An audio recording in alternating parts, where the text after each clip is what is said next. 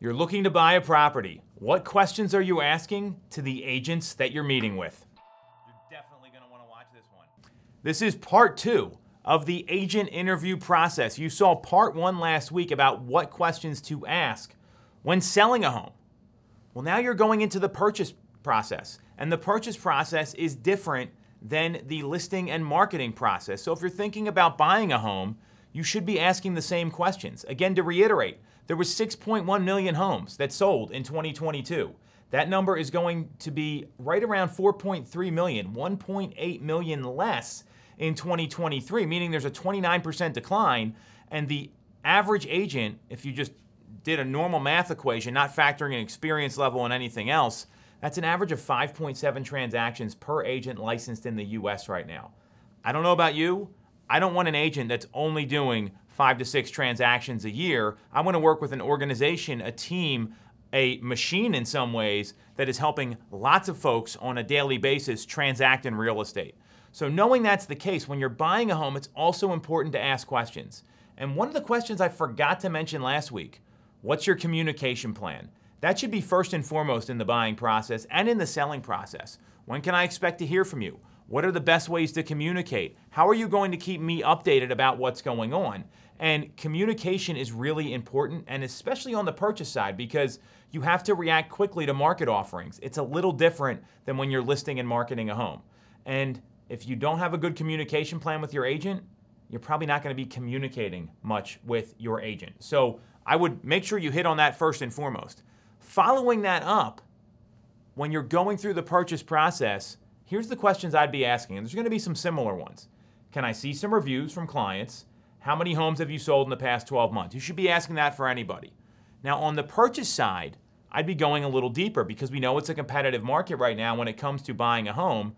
So a follow-up question would be, what strategies are you going to implement that will increase the odds of my offer getting accepted? What kind of preparation work do you do when you're submitting an agreement of sale? How are you going to keep me informed about homes coming to the market? Those questions right there, knowing what's coming to the market, what the offer separation strategy is, or the offer improvement strategy, or the winning offer strategy, whatever you want to call it, and you ask those things and you find out what their preparation strategy is for prepping an offer, because some agents, you'd be shocked. You get paperwork that's scanned the wrong way. The documents are incomplete. They don't have everything filled out properly. A listing agent will judge that, and that may hurt your ability to get your offer accepted. So on top of the communication plan, what are you going to do to make my offer stand out? What strategies are available? How are you going to prep? And what are you going to do to keep me informed about the market? Those are 3 great questions to start off with. Then I would follow up with, hey, so explain to me what's happening in the market right now. Tell me how this process works and what are your tried and true methods to get people into homes. Because the market is more challenging for buyers right now. So you've got to look for case studies when you're interviewing an agent. You've got to look for success stories, tangible processes that yield a predictable result. That's what you want as a buyer agent. So I gave you a lot to digest here. Here's what you don't want to do. Work with the first person that you contact that shows you a home and you like them.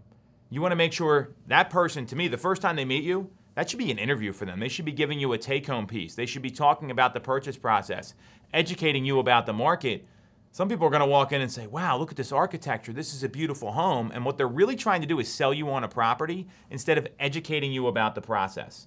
And any agent that asks you, hey, would you be open to a strategy session? How about a planning meeting? Why don't we sit down and talk about your goals in more detail?